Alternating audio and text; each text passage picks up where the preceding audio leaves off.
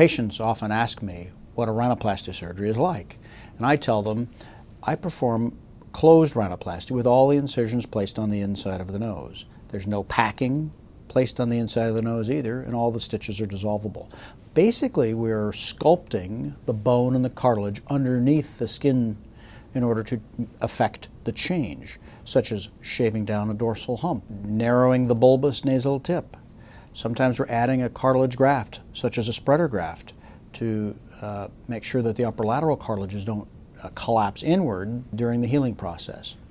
Sometimes we're removing a conservative amount of cartilage from the nasal tip when it's bulbous.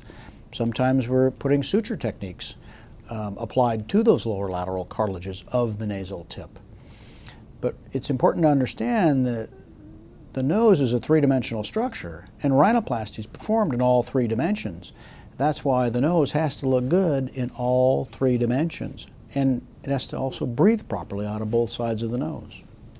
If you're interested in a consultation, please see our website at seattlefacial.com.